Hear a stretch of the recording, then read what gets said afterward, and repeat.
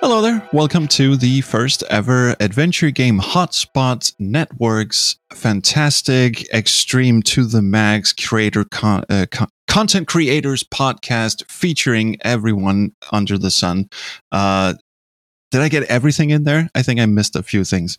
But yes, this is the podcast, the official podcast of the Adventure Game Hotspot Network, and it is joined today by myself, your host, the Space Quest Historian, and also Weird Gaming Adventure, aka Josh, the man with the hat. Hi. You're supposed to say hi. Hello there. Good man.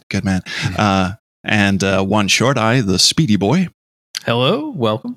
And Daniel Albu, aka one half of Conversations with Curtis, aka the man not named Curtis, aka the man who can apparently stay away for 6 hours streaming.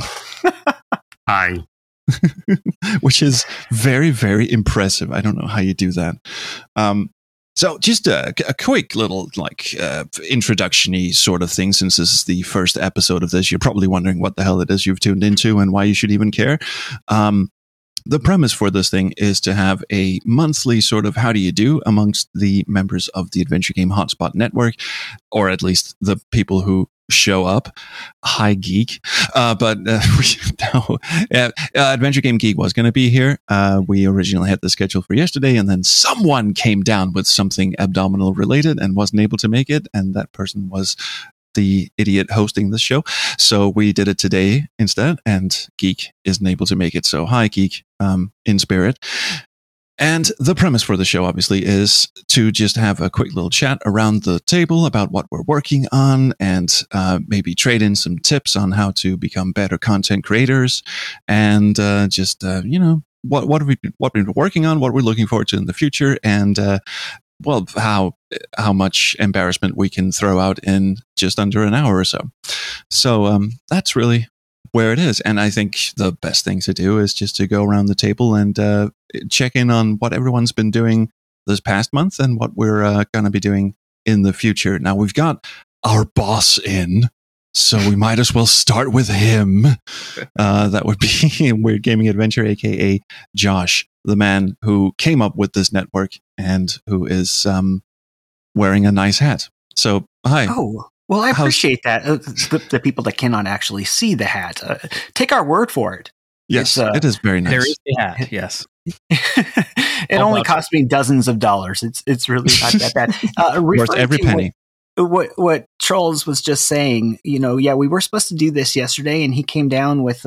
I called him on it. I said, Trolls, are you just fibbing? Are you fibbing? He's like, no. He sent me a picture. It was really weird, and I was uncomfortable. A picture of what? I'm joking. Something that involves years and years of therapy on the part of the man with the hats.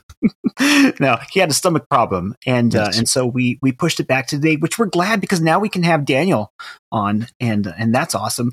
What have I been working on? Well, the channel name changed to Adventure Game Hotspot. That's one thing. I started the Weird Gaming Adventure in the early parts of 2020, and now I confused a bunch of people by changing the name to Adventure Game Hotspot to help promote the website. Things that we have done on the YouTube channel, I think the big thing I'll just cover is we had some great work done by some of our staff members and Jeff Tripoli and all that. We did a Gabriel Knight retrospective. That's what it was. It was a retrospective. It was not a documentary, but SEO says documentary is a way better word, and so I lied to people. It was really good, though. I watched it. It was really good. Well, thank you. And I will also say that Robert and Jane actually wanted it to be called a documentary. So I do what they ask. There you go. So I have a quick question about that. So what was their involvement in that? I know you said that they were involved in some way. What did they do with that? Basically just told us the things that we can say that we cannot say, and there's who gives them the right? Yeah, how dare you ask us to do this thing and then tell us we can't say. What is this, an advertisement type of thing? Not like they made the game or anything. Right. No, we submitted a bunch of stuff and then they said, yes, no, go back to the drawing board and essentially just drummed up a whole lot more edits for me continually. And they made the game, a great game. So there's that. A great game and then 2 sequels. No, wait. No. I'm just okay, kidding. that's something we'll definitely have to hit on later. Okay, just fighting words the here. documentary talked about it had the synopsis of every Gabriel Knight game. So what would you like to edit out from that? That's the actual plot. Not necessarily the plots, but the discussions, the behind the scene things that they had wanted changed, the narrative that people had assumed for, dozens or almost dozens of years that we kind of went with that were considered factual, that they asked, okay, this is what really happened here, and we can now tell you why. And there's a couple of little things, and I can't necessarily remember what some of them is. Oh, one of them definitely what revolved around the cat mustache ID thing. Yeah, Jane wanted very much, and that was pretty much, I think, the main reason. Wanted to very much divvy the negative credit away from her. It's like, that was not my call. That was not my call. That was something. I read a Gamma Sutra postmortem about Gabriel Knight 3 that the cat hair mustache was one of those things where she had a whole thing planned out, and then one of the programmers went, "Yeah, we can't do that. How about some maple syrup?" Oh, maple syrup. Yeah. Oh, wasn't it maple syrup? I think it was maple syrup. That was part of it, right? Yeah. Yeah. Because it got to make it stick. Yeah, maple syrup as a glue substitute. Yeah, which is pretty far-fetched. Oh, I should probably interject really quickly that my previous joke about the 2 sequels and the great game, I mean, I've played 1 and 2, and I love them dearly. I've played them very, very much. I have never finished the 3rd yet. But that's mostly because it is a bitch to get running on modern systems. Yeah. So that's so. Anyway, I'm not hating on the Gabriel Knight sequels. Absolutely. I want to get a quick. So you were not allowed to talk about the cat hair mustache puzzle. It has its own Wikipedia entry. They can't deny that. Well, and that's the thing. They wanted to clarify. No, we did talk about it, but they wanted to assign blame to the director, and apparently gave us a name. And I'll run a quick plug to Jeff Tripoli, who did much of the research. He's an absolute avid Gabriel Knight fan, and he will literally fight you. He will punch you right in the throat, Trolls, if you say that Gabriel Knight 3 looks bad. So not if it was a good game, if it looks bad, dude. I can give him my home address. I will say that Gabriel Knight 3 looks really bad. I thought that Sierra thought that it looks bad too. Yes, the artists who worked on the game thought it looked like absolute tits. And even I did a vlog at some point where I just jokingly said that Gabriel Knight 3 looked like a bag of turds, and then the whole PAX thing happened, and people thought I was bad mouthing all the Sierra designers and such. That was one of the criticisms that was being levied. So I at that point I was getting a little chummy with Robert Holmes, because I was gonna do drums on his record, and I told him, look, if you happen to catch wind of this, I did happen to call, and I believe the direct quote was, I called Gabriel Knight 3 a butt fucking ugly game, and he wrote me back and said, it is butt ugly. So even Robert Holmes thinks it's ugly. Well, I mean, you can love things and you can love a series, but still, like with a friend, you point out, hey, you've got a little bit of mustard on your chin there, Yeah, or maple syrup. A little sloppy there. It's like, yeah, you got a little 3D on your game. Yeah, you got a just a little bit. Would you actually do that, or are you the type of guy that would just kind of let him have the mustard on the chin? Just maybe at least give him like 5 minutes of. I'd sort of point at my face and just go, dude. No, I'd give them 5 minutes. Everybody needs to be humbled every once in a while. But I mean, I don't want to derail or anything. But again, the postmortem on Gamma Sutra said that Gabriel Knight 3, the 3D engine, every time they made a model and they imported it into the game, they had no skeletal systems, so everyone's arms and lengths were sort of like ballparked, and it was a bitch to get in there and didn't one of the animators in that article compare like Mosley to a T-Rex? Yeah, because he had the big long arms, those short arms, short little arms. Yeah. So that's what about you, Matthew? Tell us. Matthew would be OneShortEye. That would be me. Hi, folks. I do have a real name somewhere in there. I've been working for the last couple. That. Yes. No docs, please. No. I've been working the last couple of months on a speedrun documentary for Monkey Island 2. And not a retrospective. That has been not a retrospective. That has been exciting, but also really challenging because there is a lot of history behind it, and the speedrunners did a lot of stuff that requires a lot of explaining. But they were fun to talk to, and they're great people. So I'm happy about that. I want to say it's about 80 to 90% done. We'll cross fingers. It's always hard to sort of gauge like where you are in that process because it feels done and then it doesn't, and then it does and then it doesn't. But I don't know. Yeah, so it's getting there. It's good. And then after that, I'm excited about this one. What I'm trying to do is like longer and then shorter to try to not burn out. Because the Monkey Island video is going to be about an hour and a half long. There's no way around that. Daniel's laughing at your length. But but then after that, speaking of Gabriel Knight, the plan is to do one on Gabriel Knight, the 20th anniversry edition. Man. The speedrunners for squirrel in the vase version. Yes, the squirrel in the vase. There is, if you want me to spoil it a little bit, I'll just share this tidbit. Please. What's funny about it is that in contrast to something like Monkey 2, there's not a lot of little things that add up. It's one thing that they just hammer over and over again. And it's so simple that even you can do it at home. For reasons that are not entirely clear, but it's sort of a debug command that was accidentally left in. If you press the B key on your keyboard, like as in just the letter B, that will make it so that you can snap out of anything that Gabriel's doing. So like in the middle of conversations and get control again.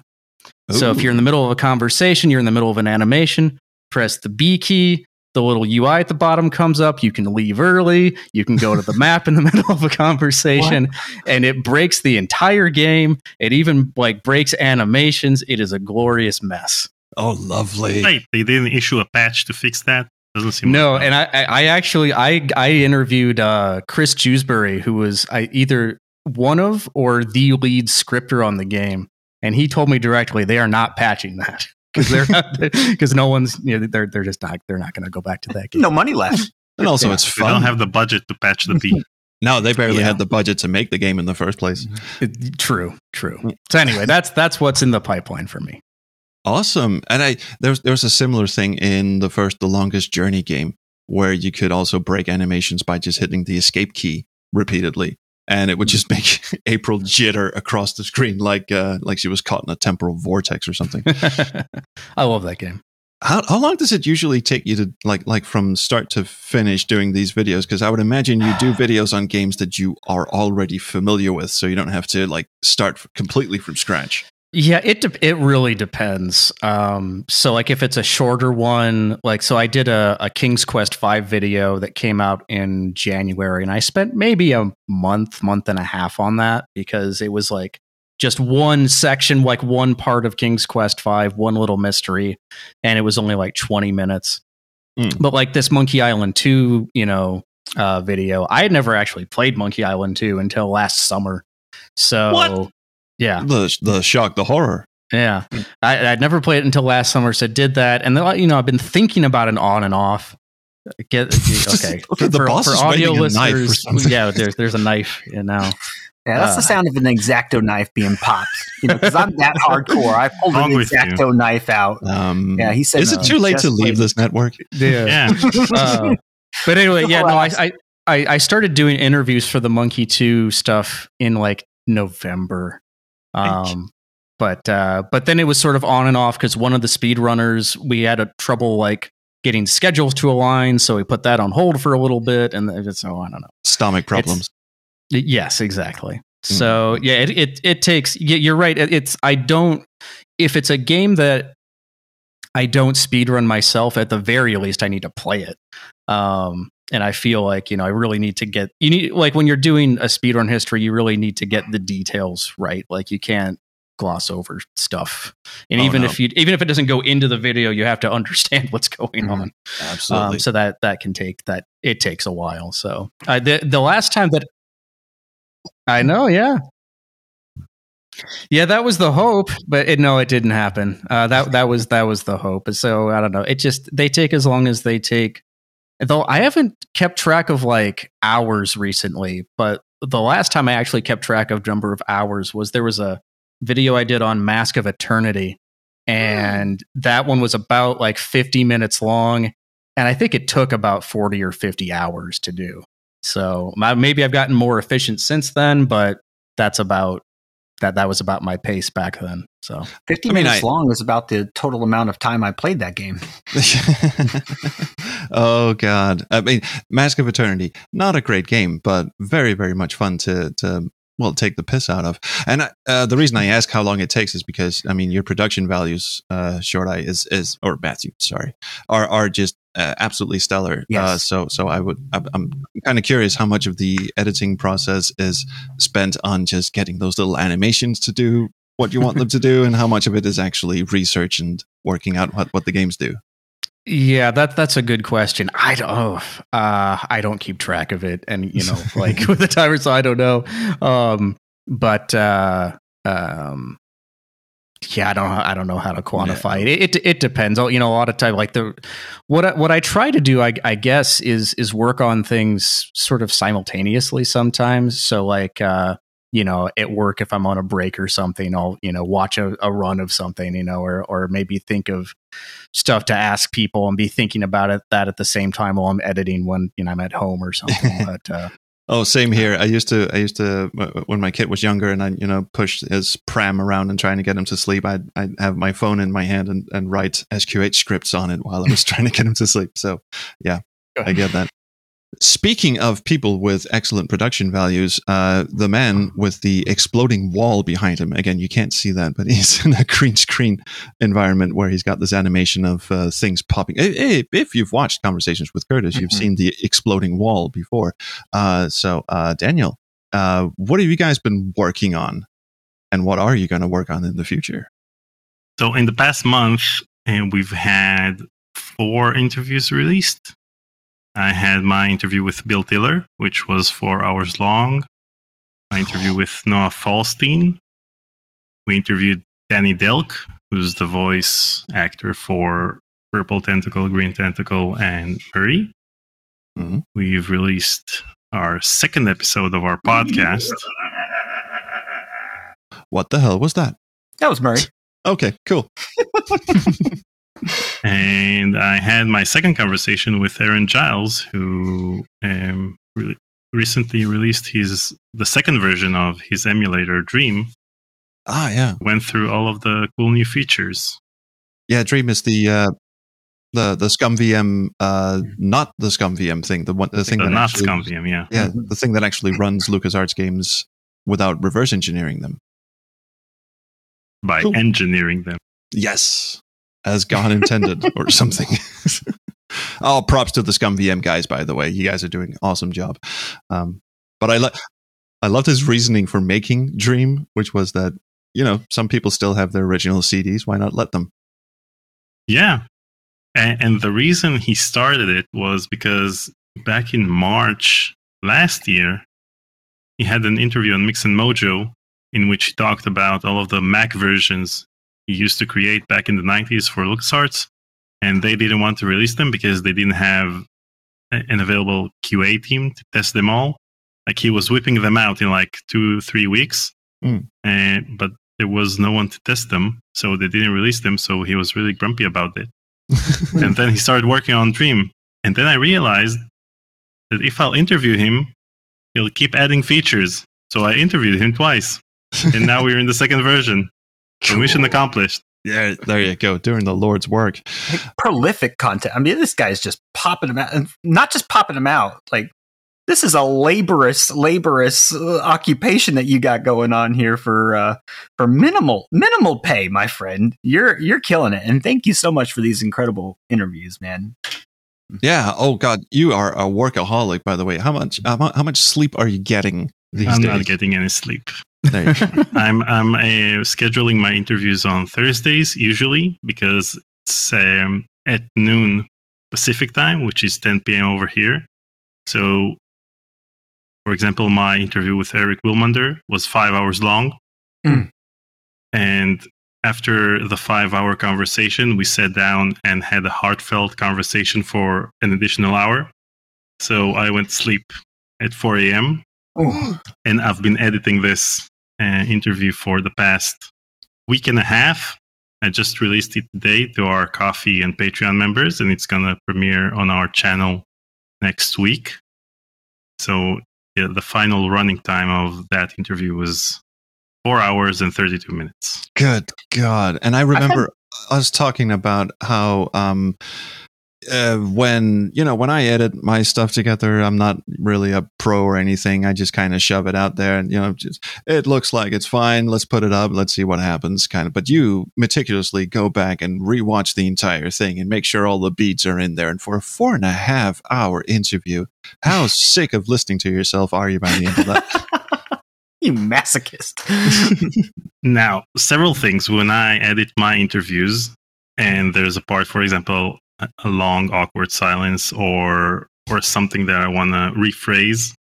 So what I usually do is I cut that part out, and then I look at because in my interviews I have the 2 video feeds separate. So I look at the video feed for my guest to see if the skip isn't noticeable. Then I do a skip for myself at a different time altogether, so that the skips won't be simultaneously, so that it won't be apparent that there was a skip. And then I close my eyes and I listen to the audio to see if you can hear that there was a skip. So, for example, when I edit out a part, it may take up to an hour, 2 hours to remove Good Lord. a segment.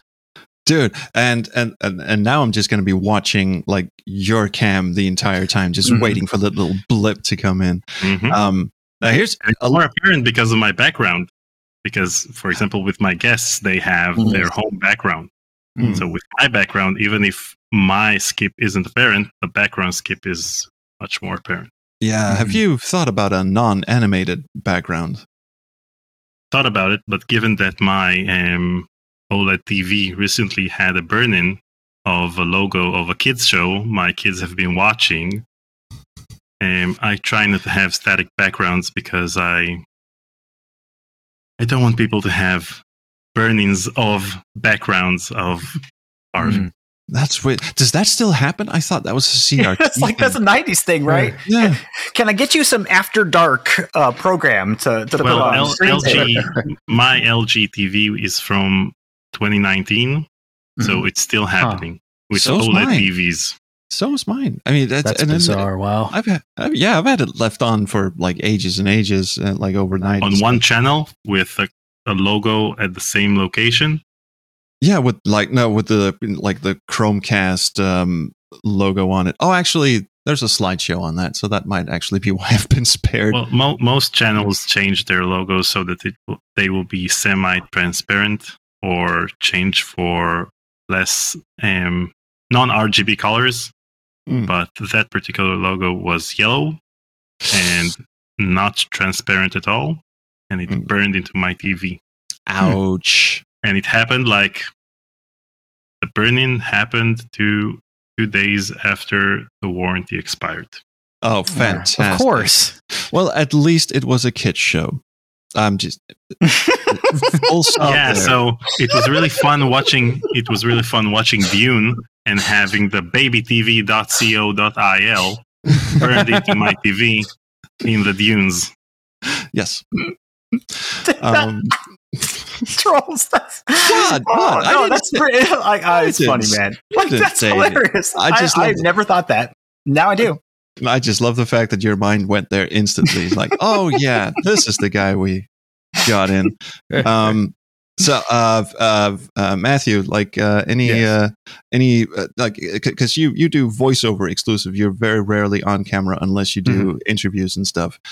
So with regards to editing out bloopers and stuff, you're not really as challenged as Daniel per se. But how much time do you spend on like voiceovers and editing stuff? Oh, yeah. I mean, maybe not in the same way as Daniel, but I do this thing that yeah. Maybe I shouldn't. Maybe I should just get better at talking. But I have a little macro. So what I do is I record it, and then I put it into Reaper, which is a DAW. And then I have a macro that takes out all the silence. And then I listen through. And then if because what I found is like taking out the silences picks up the pace a little bit, a little bit more energy.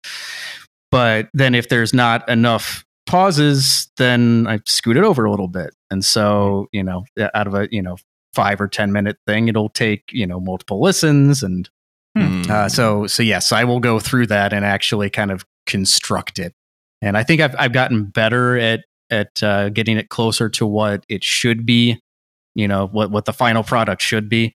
But yeah, I do go through all of it, and have to listen to multiple takes and take things out and try to quicken things up and then change it or whatever else. So yeah, that, it's, I'd say, I don't know, it's hard to estimate, but however long it takes to record it, I mean, at least double that, in terms of editing just the audio. See, again, I'm laughing because this is how professional I am. I hit record in my DAW, and because it's got all the EQ and gains and stuff already baked in, so I don't have to do that in Premiere because screw that.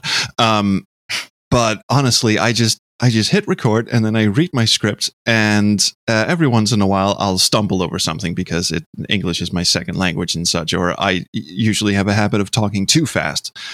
So every once in a while I'll just go, oh, screw it. And then I'll just hit space, back up a bit until I see like a little break in the waveform where I took a breath, and I'll just hit record from then on. And if the pop is noticeable, I just put in a tiny little crossfade so no one will ever know. And that's it. That's the extent of my editing. Well What's your guys' opinions on breathing? Like breathing through your mouth breathing. If you're talking fast, you cut it out. No, it's super weird because I've always heard that people, especially podcasters, they always take out the breaths and the pauses and all of that stuff. And I kind of feel like it adds a bit of quality. In fact, I always listen for my breathes in because that's a good place to put in a second take or something like that. I never take out my breaths. For example, when I talked about awkward silences, sometimes if I cut that awkward silence, then I might cut too much and then I re-add the silence because one of the things that I can notice in other podcasts is that when the host is asking a question and the guest is answering too quickly, then I can notice that it was edited out. A silence was edited out. And I need to be more natural. That's why I don't like the fast-paced editing of Gen Z. Like everything is every word is like they're shooting words. But anyways, with us working on the podcast recently, it was a fun experiment given that usually people start from a podcast and then move to video content, and then it's much harder there because it's much harder editing out sequences from video content. But with a podcast, we had for each one of the podcasts, we had 7 recording sessions. And then I reconstructed a coherent conversation from all those sessions. Oh, God. And for example, Tori forgot to say bye in the second podcast. So I took the bye from the first podcast. Oh, that's clever. Yeah. Well, you can get away with stuff like that. Yeah. I've done stuff like editing together, like if I did a live stream of a game and I try to edit that into a Let's Play, which is what I'm doing now with some of the Police Quest content I recorded last year. There are no intros and there are no outros, which I hear YouTubers are supposed to have catchphrases too. I've sort of I tried sort of thinking, oh, should I do like an on-camera introduction? Should I have like a little voiceover at the start that explains it? I'm going, who even watches this? I mean, they're not there to have me point out my own mistakes. I'm just going to, they just want to see the game. Let's just get right in there and, screw it. And incidentally, that's why I was already using like a semi-animated avatar for my videos, which is absolutely a godsend because it's cool too. Thank you. Mark Crow drew that. So that's why I've been using it for over a decade. Oh, did he really? That's really cool. Yeah, he did. Yeah. So I've been using that because then I can just record a voiceover and not have to worry about me stumbling over my words like an idiot, which is what I usually do when I do streams, especially, but also Let's Plays and stuff. So yeah, that checks out, and that's why I would imagine Matthew not being on camera for your videos makes it slightly easier than, let's say, Geek, who intercuts himself talking directly to camera with a voiceover and all that sort of stuff. Yeah, no, I'd say so. Definitely. There's a lot of cutting there too, and I'd say it's even more extreme with the people that I interview because, unlike Daniel, for instance, I'm not trying to do a podcast. I'm trying to make a point, cobbled together from these. So sometimes, I'll have an interviewee who will say something, take something that they said in minute 10 from the interview, smushed together and then covered with B-roll from like an hour later because they're like, oh yeah, I remembered this thing. Yeah. And it does, and so you take that out. It's always, I think that's always an interesting thing, constructing that. And it's something I don't know, I think about occasionally because part of that construction is like you're trying to make an impression of the person that is truthful because you want to be accurate, but in doing so you're kind of not being truthful, right? Because you're constructing it from these different things, and yet if you were to just sort of let them ramble, that's also not truthful because in context, it makes it sort of seem like they don't know what they're talking about. Like if you have a really polished video and then you just plop what they say in the middle and they talk as people do with, and little digressions. Yeah. The false impression that you give of that is they seem lost and confused when that's not the case at all. So exactly. I don't know. I think about that occasionally. I mean, that is the, again, to bring up the SEO word, documentarist. Every documentary is a constructed reality. Yes. And it's not untruthful to cobble together points that were made hours apart in the actual conversation, as long as you're not skewing their words. If it's the vein that they're going for. Yeah. Mm-hmm. What is that Simpsons episode where someone edits together what was the security footage of Homer Simpson saying something? You can see like the clock in the background keeps the clock around. keeps jumping around. Exactly. Yeah. I don't remember anything about the episode, but I know the gag you're talking about. Yeah, it's not anything like that. That actually brings me to the boss man with the hat, Josh. So you guys do a lot of different sort of content on the YouTube video, and also written content for the website and stuff. So you guys cover a lot more content creation than we do, because we stick to mostly our YouTube channels, some live streaming. I used to have a blog. I don't anymore. But you guys run all over the place. So what kind of content do you prefer, as in like the retrospective / documentary did on Gabriel Knight, or more sort of immediate interviewee style content? What are you guys looking for? First, if I may cover one quick thing, though, you keep calling me the boss. Am I paying? Because I know you hate it. That's why I did it. I didn't actually handle the negotiations here. I had Jeff handle that. So. Because wouldn't that imply we're going to believe that some payment going? Oh no. So my favorite. Look, I am not a good interviewer. I am by trade a radio host, but I do that on my. Like, it's just me. It's just I'm talking. I'm giving my opinion, something that I'm actually know about. But I don't work good with other people. I'm not good at waiting for other people to finish, or handing off is like the term that's used. So I don't necessarily like those.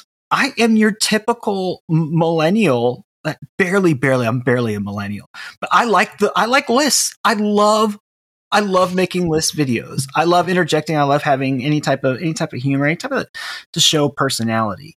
And if you're coming to my channel for like serious stuff, I recommend that you go to Conversations with Curtis, OneShortEye, but go to our website for serious stuff though. Because that's all written. Jack Allen handles like that, all that stuff, and he's a serious guy, like legitimately serious.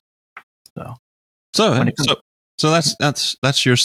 So if you were, I mean, you're. I'm trying to phrase this question. So this is why you hand off interview gigs and stuff to other people. Now, I would imagine being in radio or coming from a radio background, you of all people would have the best advice for stuff like the ums and ahs and pauses and how to keep something flowing.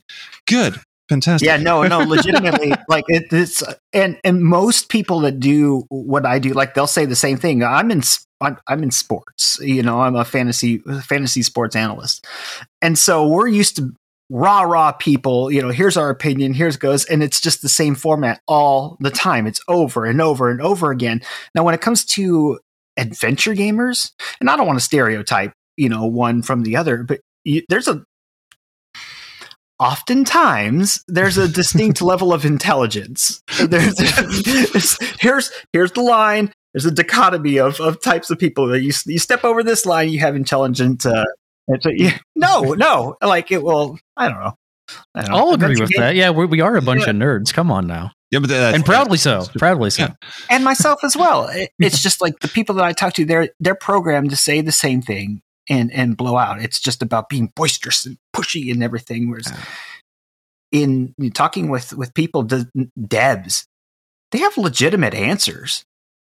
They're insightful. They sit and they think for a second. Sometimes you talk sometimes they'll wait like 10 seconds. They're not just running into responding because, okay, now's my cue. I got to say something.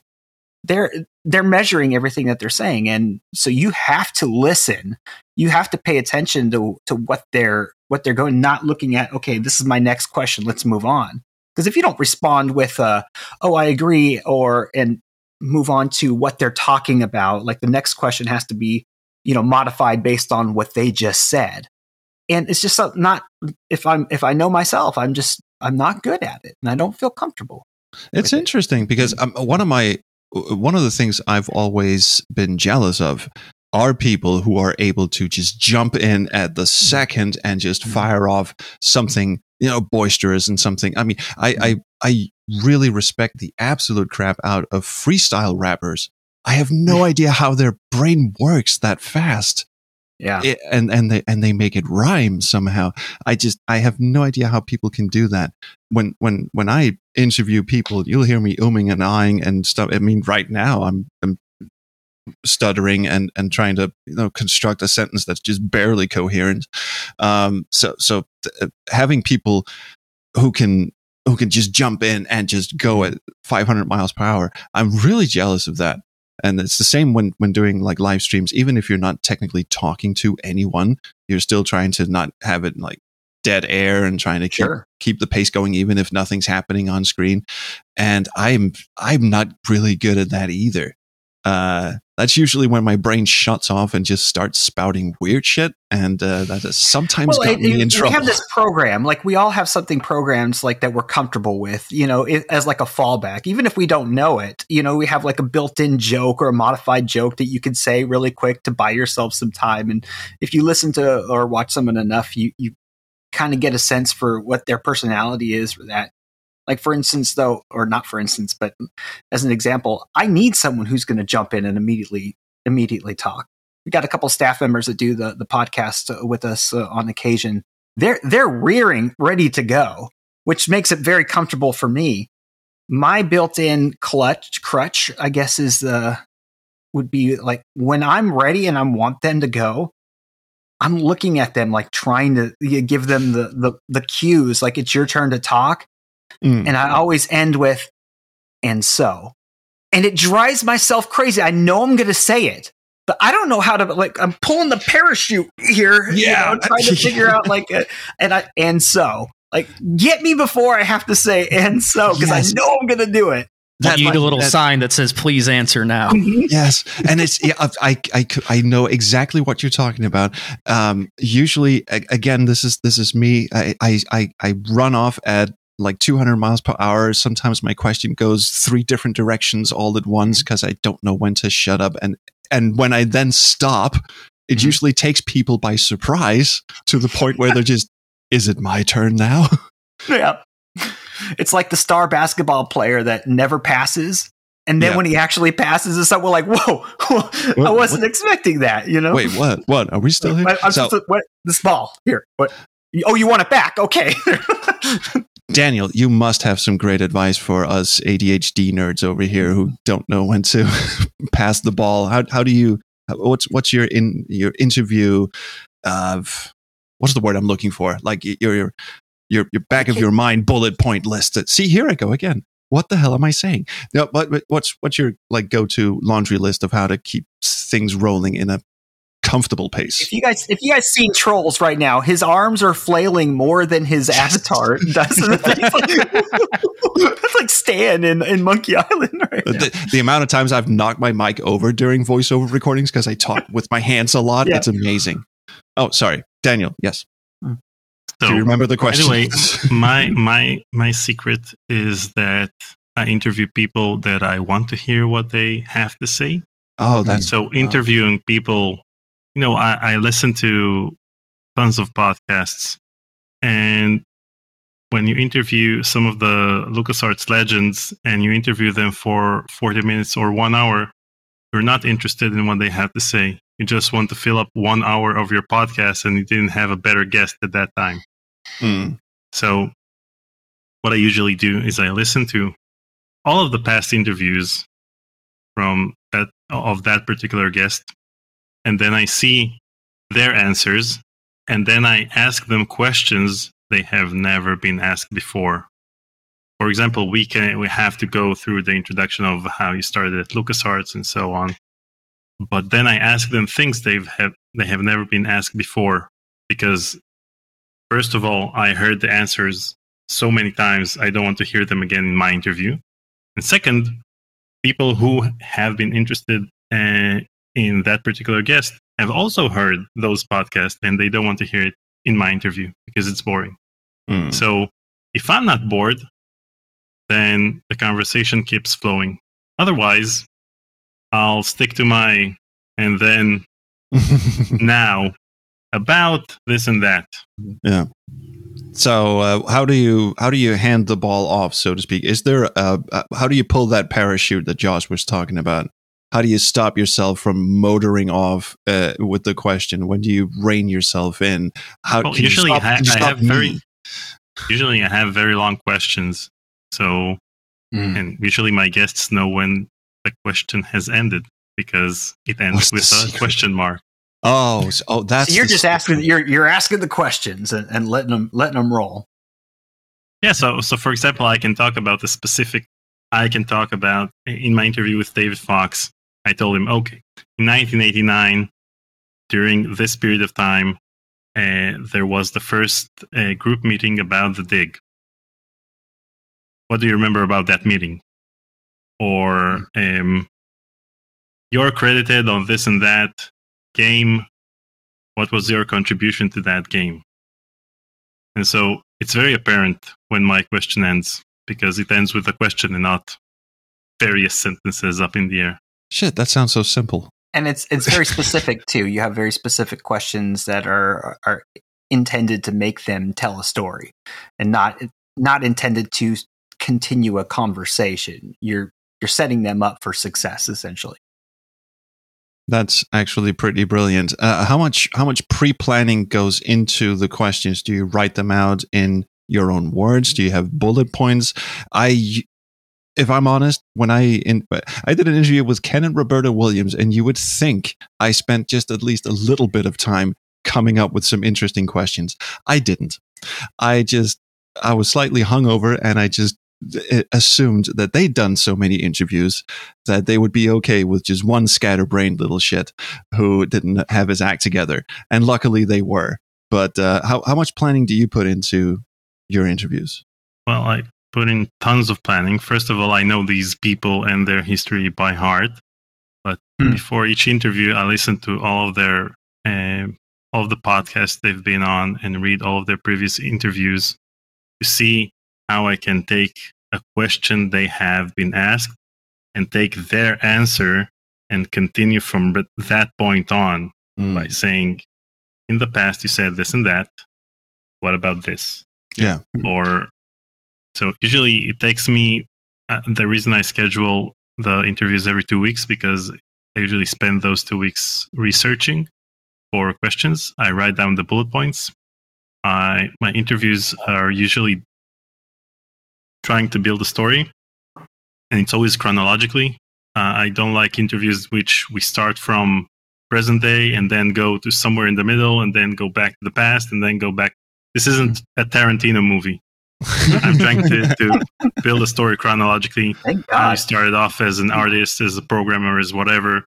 How you got into LucasArts or Sierra or whatever. Present day, future plans. I guess what we can all take from this is Paul is remarkably lucky to have Daniel. We need a Daniel. We all need a Daniel. Like, man, this guy's just an incredible resource. You are, and it comes at the cost of your circadian rhythms, evidently. How do you plan to make up for that? Well, my circadian rhythms have been suffering since forever. So, I'm very. It doesn't matter if I'm working on developing a game or working on an interview. I'm very You've sorry got to children. Oh God, that too. Cool. So I guess passing the ball over to Matthew before we get into our little roundtable fun thing. Don't worry, I'll explain that later. But how much planning goes into your interview? Obviously, you cut them up so you can have your the points that you want them to make and slot them into your documentary style. But still, how much planning? Yeah, so it's a little bit different from Daniel in that, the people that I interview don't have previous interviews. If they did, that'd be great. I think that's a great idea of going back and, seeing what they previously, said and building off that. I love that idea. For me, I try to become as familiar with the speedruns as I can. I try to look back through Discord comments, and see that. And I look at the world record history and try to see where there were big leaps in time. And so I do write down all the questions that I want to get to. Though there are a few, boilerplate ones that I almost always ask, like what would be most surprising to someone just familiar with a casual playthrough? Like, what is the speedrun change that would be most surprising? That's almost always a good question to ask a speedrunner. And then I also try to focus more on like how they felt about something, because I always find that more interesting. Like I can look up on my own what the world records were, what times they were, the numbers like that. I can look that up. What I'm interested in during the interview is how did you feel when you got that record? Because that I can't get from anywhere else. So I always try to put those kind of questions in, like not just what were the strategy changes, what were you doing, but then like what did it mean to get that world record? And they almost always have something nice to say. But yeah, I typically have about 10 or so questions, and the interviews I do typically last about an hour. So yeah, no, I try to do the research that I can, but thankfully, unthankfully, I don't know how you'd look at it, but yeah, I don't have as much research to do, I think, as Daniel does, just because these people haven't been interviewed before. But I do also like it gets easier with some of them as I go on, because I interview the same people over and over again, depending on what game series it is or what the game is. So. Yeah, how big is the adventure game speedrunning community? It's niche. I mean, it's small. Like, so if you go look at how many runners that there are for like Monkey 2, I think there's only around 20 in the history of the game. Same thing. Sounds like a lot to me. I mean, it's a lot, but I mean, so you have things like that of the more popular games, but keep in mind that's not all like that they're active continuously for years. Sometimes that's maybe a quarter of those are people who learned it and then did a couple of runs and then never came back to it. So it all depends. Like King's Quest 6 has about the same, but then you look at other games and you might have just one or two people who ever done a run of it. Mask of Eternity. No, I'm just kidding. Mask of Eternity has like 4 or 5 people, I think, maybe 6. I would imagine. I know. To give a little shout out here, Daniel, runs Phantasmagoria 2, and I think are there 3 or 4 people on the leaderboards for that? I can't remember. We have 6 people on the leaderboards. Okay, and 3 people who are currently fighting for the top spot. I'm currently number 3, and number 1 and 2 are interchanging according to the seasons of the year. I'm just gonna. So it's not like a huge pool of people. Like it's a small-ish community. Nothing compared to like Super Mario or something, but it's it's small enough that like you get to know the people who are running your game. I guess I put it that way. Now here's another thing I usually do that I absolutely hate when I interview or do podcasts, which is sometimes I interject something that is meant to be a question, and then I realize that the person who's talking is not done. So what happens is there's this little droplet of me going, so anyway, and then I always wish I could edit those out. And now you can. No, I can. Yeah, I could, but that wouldn't be genuine. So we should maybe because we're coming up on the hour mark, and one of the little ideas I had for this show was that every show we do every month we do this little roundtable of when was this sort of a little like just a little anecdotal round the table kind of thing. So I'll ask some sort of question from your content creation days, and you can either give a long answer or a short answer, or thank God I've never done that sort of answer. That's fine. One of the absolute original top of the list questions I had when we came up with this idea was based on me and Josh talking about the worst fuck-ups we've ever done in the editing suite. So that's really the question I'm going to be passing around is, what is the worst editing snafu you've accidentally released onto the public, and it was way too late to change it because it had already gotten views and stuff like comments. That. Yeah, comments and stuff like, and you don't want to take it down because that's going to hurt your metrics and stuff like that. So Josh, even though 15 of the comments were like, "What the F are you doing?" Yeah, exactly. Yeah. Oh, it's a comment, buddy. Hey, that's engagement. Let's go. But yeah, Josh. So what's your big snafu? Okay, so not editing.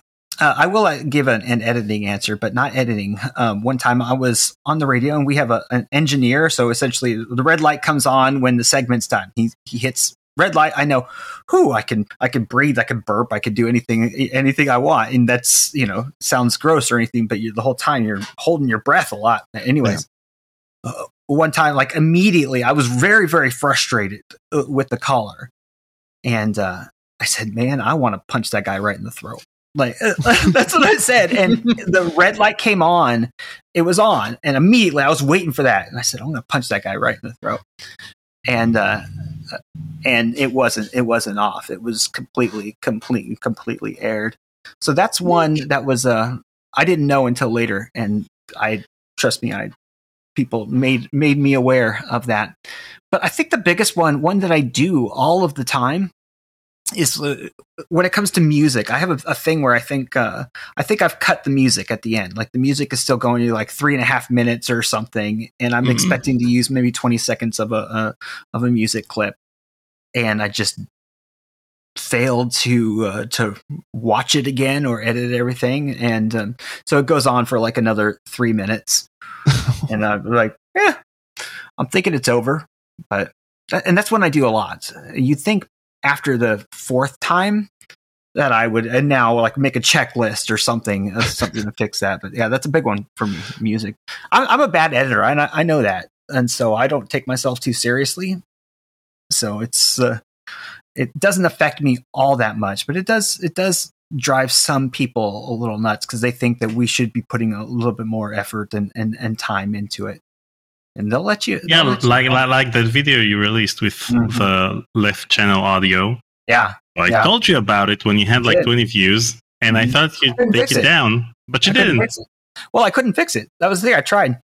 And there was I don't know. I couldn't fix it. Tried to change it, but it wasn't. The program that I used was not an advertisement for them apparently, but I used Movavi, which I use if it's not like if I don't have a lot of stuff going on, I'll use an really easy program to use. If I don't have a lot of edits or something. But there's things like that you cannot fix after the fact. And so you cannot use the right channel on that application. Well, I recorded it in... It's a great way to get people to subscribe.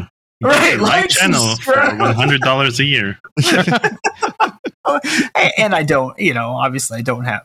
I'm not shooting for money or anything like that. But, I used, what was it? Audacity, and then ported it into... For the vocals, and ported it into the program, and I couldn't change after the fact. And I would have had to pretty much lost like 3 hours worth of work. And I'm sorry for those that are listening to. I do value your listening time. I really, really do. But I value mine more. I apologize. Mine is so close to Josh's. I'm just going to pass the ball on to Matthew, Mr. Short-Eye. Okay. Sure. I was trying to think of this, and well, I thought of two things, because normally what I do once I'm done, I get super obsessive about not releasing it with any mistakes. So I watch it almost too much, and I even do so after I uploaded a video, and before I release it, I watch it and do like a director's commentary for Patreon, but part of it's for that, but part of it's I don't want there to be any freaking encoding errors or whatever. But one time I was a little embarrassed because for the King's Quest 3 video, I put it up and I had it unlisted. But then I put it on a public playlist, and it started getting, I think, I can't remember if it got comments or not, but after a while I'm like, this has 50 or 100 views on it. How are oh, okay. That shouldn't be out yet. So whatever. So I learned that even though if you have it unlisted, if you put it on a public playlist, it'll be public, which makes sense, but I wasn't thinking of it at the time. I've done that one as well. Yeah. So there's that. And then the other one, not that I would change it now, but just going back to the first world record history I did of King's Quest, it's just embarrassing because it's the first one and I was still learning what the heck I was doing. I recorded it in a really echoey kitchen because that's the only space I had. The pacing's extremely slow. For whatever reason, I got it in my head that cutting was too harsh, and so if you watch it carefully, every single cut is like a crossfade instead of a cut. And I look back, what was I even thinking? But you know what? It got pushed out the door. I've learned maybe a little bit more since then. Honestly, so far I've committed every error that you guys have said. Literally everyone, and I have an even worse one than the echoey kitchen one. But let's pass it on to Daniel. Let's see how many I can rack up. Put my hand up and go, I've done that too. I'm with Matthew on this one. I usually watch my videos way too many times.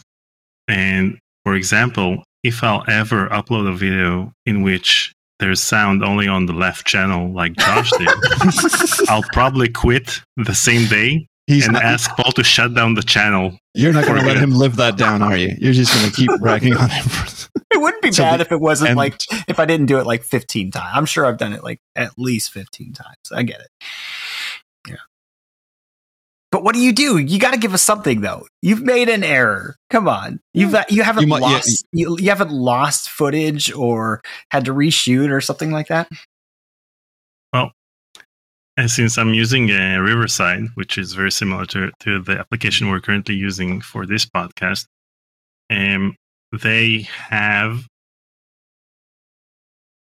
they're relying on the storage you have on your computer. So, for example, you need to have at least 5 gigabytes for every hour of footage you're recording.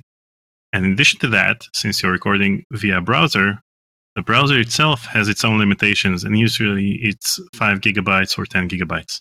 So for my conversation with Bill Tiller, which was 4 hours long, we had several occasions in which he told us that one side isn't recording or that there are issues and we should refresh the browser. And then after we recorded our 4-hour conversation, which seemed fine, I downloaded the footage like a week after. I usually download everything on the same day, but after a 4-hour conversation, you need a week off. You don't want to hear about that conversation ever again until you're editing it. So anyway, I downloaded the footage, and then I noticed that the last half hour doesn't have audio from Bill Tiller at all. Ouch. So I'm like writing letters to support, find the freaking audio, and I sent Bill an email, and he said, "No worries. If you want, I can come for another conversation, and we'll talk another 4 hours." So he was cool about that. Oh, good God. But I didn't have another 4 hours because I already set the date for the premiere. Anyway, they found the audio. That's why I was asking about the backups earlier. They record the live stream in addition to the high quality video. So they were able to whip up the last 30 minutes of audio in good quality. So the video is up there. So it's there, but I feared for my life. Oh, good God. That does sound horrible. Well, that reminds me of, if I could just share one more thing, that rattled a memory in my mind of something sort of similar that I did. So I was doing an interview, Sierra Adventure, Sean, what's his last name? Mills. Sean Mills. Yeah, Sean Mills. And like, I was so, excited and into the conversation. And, like when you're focusing on a million things at once, like, the questions you're asking and follow-ups and like, how is the flow of it going? I didn't realize that he had his mic input set wrong, and his mic was set to the webcam mic instead of his actual microphone, and it sounded like ass. And so I apologized to him, and that's why in that video there are subtitles under Sean's parts for this the is Sean's video. fault. It's not Sean's. Yeah, so that's your fault. And I love that you got a comment that said, "Did you subtitle him because he's Australian?" I did get that comment. Yeah, and I'm like, now, truthfully, about 20% of it, was that, but 80% of it was it sounded terrible. And actually, what I did there is an Adobe site. I forget what it's called now, but you can upload things and like clean it up. So I did that, but the original was so bad that the cleanup one sounded too robotic and AI. Yeah. So what I did was layered both of them so that that was the best that I could make it sound like. Have the original audio, but then have a little bit of the cleaned up one for a little bit of clarity. And I was depressed for like a couple of days after that. For the time being, the Adobe podcast feature is really bad. It has a 1 hour limit and doesn't sound that good. And since it's in beta, you can't even use it in the official apps. So, I am here to pick up your spirits. God damn, I have, because you guys have rattled so many memories of times I've fucked up in the past. I'm going to get the big one out of the way because Daniel reminded me of that, and you did too, Matthew.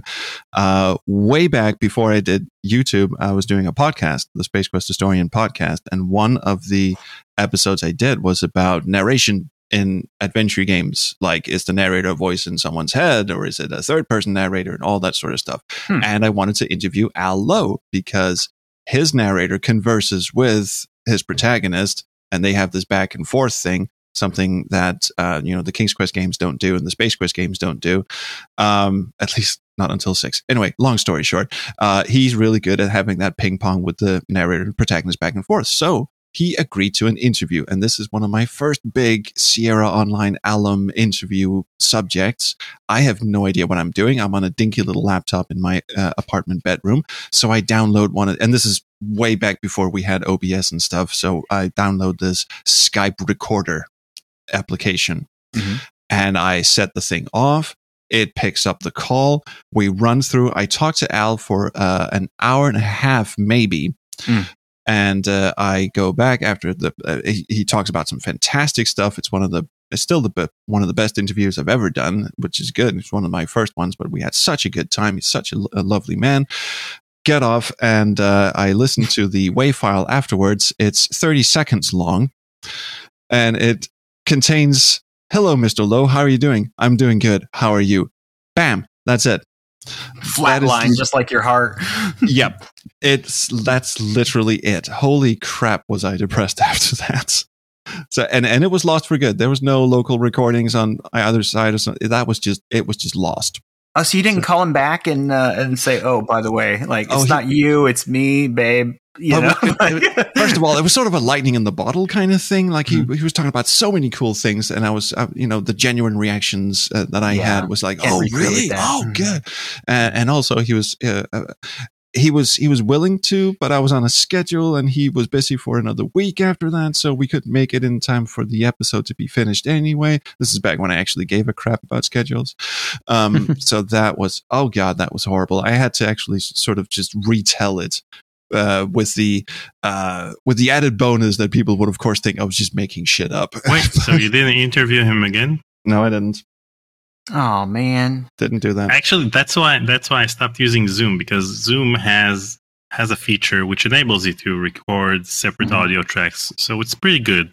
The only problem is that the video quality is 720p for everyone. So if you have 4 people, you have all 4 video streams in one 720p video. Yeah. But my main problem with Zoom was that after you record the conversation, you end the conversation, and then there's the converting to video file part, which may take up to 2 hours. Oh! And when you look at that progress bar moving so slowly for 2 hours, and you fear that you're going to have a power outage, or that something's going to be messed up, and you're going to find out in 2 hours from now, and it's too late. That's why I started using that other site, because it has so many backups that I don't have to worry about it. I mean, my first interviews, I was so stressed out that nothing was being recorded that you can actually hear it in my voice. Oh god! Wow. The first interview I did on this platform was with Julia Minamata, and when either your computer's resources or your internet connection isn't great, it'll like give a little yellow indicator instead of the green ones that you're seeing right now of like, you can use this, but it maybe it will, And in her case, like everybody else after her, it takes like 30 seconds to finish uploading. She had to turn off her webcam and go away for like an hour while it finished uploading. And I'm like, did this even record? She's from Canada. What the hell? Is she in a log cabin somewhere? She's in Toronto. Yeah, nice. So thankfully it saved everything and I could breathe. But good Lord. That story that Daniel's telling about like hoping that it goes through just reminds me as kids that when we're downloading Doom or something on like the 14.4 box, like you're hoping it's days. You're just begging no one calls. Or when you take a game from your friend and it's 14 ARG files and it's always the 13th or the 14th one that's messed up. Yeah. I always have to go back. And even, I mean, I don't know how old you guys are, but back in my day, we had tape decks and Commodore 64s. It was one of those things where you set the thing to load the game, you go down, you have dinner. How old are you? And you come back up and you go, what happened? Everything's on fire. Or nothing happened and it just crapped out. Yes, I'm 40, going on 43. Good morning. So I'm very old. But yes, I've done all of the things you guys have talked about. I did what you were talking about, the echoey kitchen, Matthew. I had when my son was born, I had to move out of the little office because we live in a very small house, and I moved into the kitchen downstairs, which is echoey. I also didn't want to talk very loudly because he was sleeping in the room upstairs, and for some reason, I didn't have a mic set up, so I had this dinky little lav mic that I was holding next to my mouth. Oh man! And I was talking like this. There's a whole series of me just taking the absolute piss out of Beyond the Steel Sky, but the first 3 episodes are all recorded in this voice. It's terrible. You started a trend. All of the kids on TikTok sit with their mics because they think it's cooler than using AirPods. And everything is cooler than AirPods, but still. Lav mics are so bad. I mean, even with the good quality one, you can't get the same quality as even an average style. No. It's just awful. 78 or something. Yeah, that's just awful. And also the thing that Josh mentioned about leaving some music that trails off at the end. Mm-hmm. I've uploaded videos that had 40 minutes of complete black screen silence because some idiot, me, didn't check the Adobe Premiere timeline, and there's this little snippet of bullshit just hanging 40 minutes down the line somewhere. Why doesn't it just push its way down? There's got to be some red flag. I think there really does have to be something that says, hey, don't be an idiot, like are you sure the 40 minutes of black screen are intentional? There's like 40 minutes of nothing going on, It just doesn't care. And this is before I realized what Ripple Edit or Ripple Delete actually does, which is what I use now. But so that's... What did you use before? I was an idiot. I just marked my stuff and hit delete and just, what? It's fine. What am I, a professional? Yeah. So I've had a bunch of stuff like that. So that's pretty much the first show. I think this went surprisingly well, actually. I'm not sure what your expectations were, but you guys are a lovely bunch of people, and you guys have some great stories, and I'm happy to be part of the network with you guys.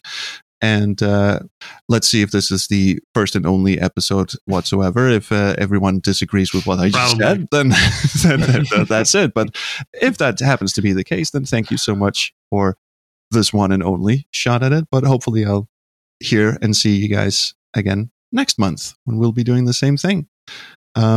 So just a quick round the table. Of course, you guys get to plug your channels. Where can we keep up with your stats, your lives, your loved ones? Let's not go into that one. No, anyway, Josh, this one's going to be easy, isn't it? Yeah, just adventuregamehotspot.com. That's it. If you want to go to the YouTube, great. It's just us having fun over there. If you want to follow us on socials, great. But go to our website.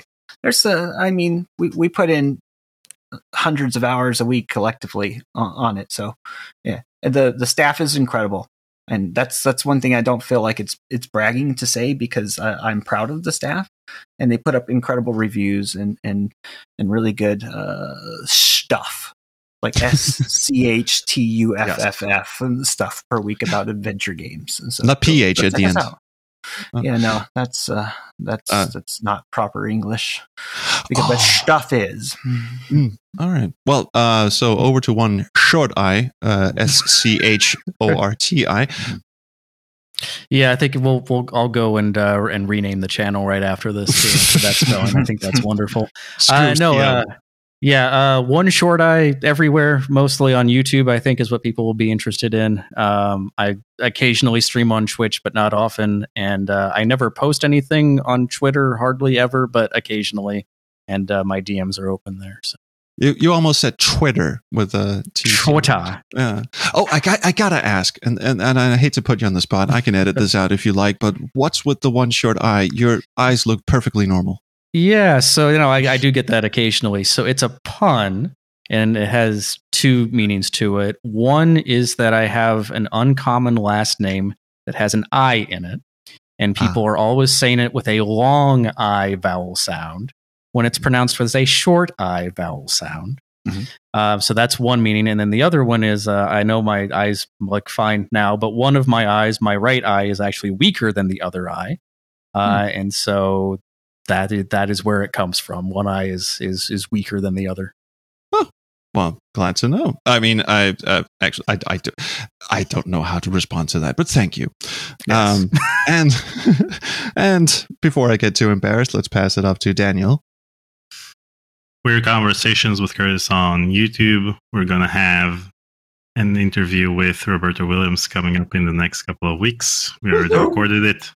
Who? And going to edit it soon. You can check us out on conversationswithcurtis.com, where we have our fan sequel, Phantasmagoria, which you can play. Puns for days. Cool. And I'm the Space Quest Historian. I haven't uploaded anything of value in over 3 months, but that is about to change in the coming weeks. So hopefully everyone who supports me on Patreon will no longer have to explain to their, who invited this guy. Everyone should we give a shout out to Geek even though he isn't here? We absolutely should. Yes. Adventure Game Geek is, God, I don't even know. Google him. He's What is on he? YouTube? Adventure Game Geek. He's on Twitter at Point and Click Adventure Geek. Game. No, it's Point and Click Geek on Twitter. Point and Click Geek. Point and Click Geek. Yeah, because Adventure Game Geek was not available. Yeah, something. It was like too many letters, and he didn't want to be the Adventure Game G. Yeah. And what's his OnlyFans? And no, wait, that's the other. Never mind. Adventure Game G. Plug that the next time he comes. Yeah, we'll ask him. But anyway, yeah, thank you so much, my friends, and I hope to see you again next month. And I hope everyone who's listened to this at least got a mild chuckle out of it. Yes, please come back. We miss you already. So cheers. I hope you have a good one. Bye.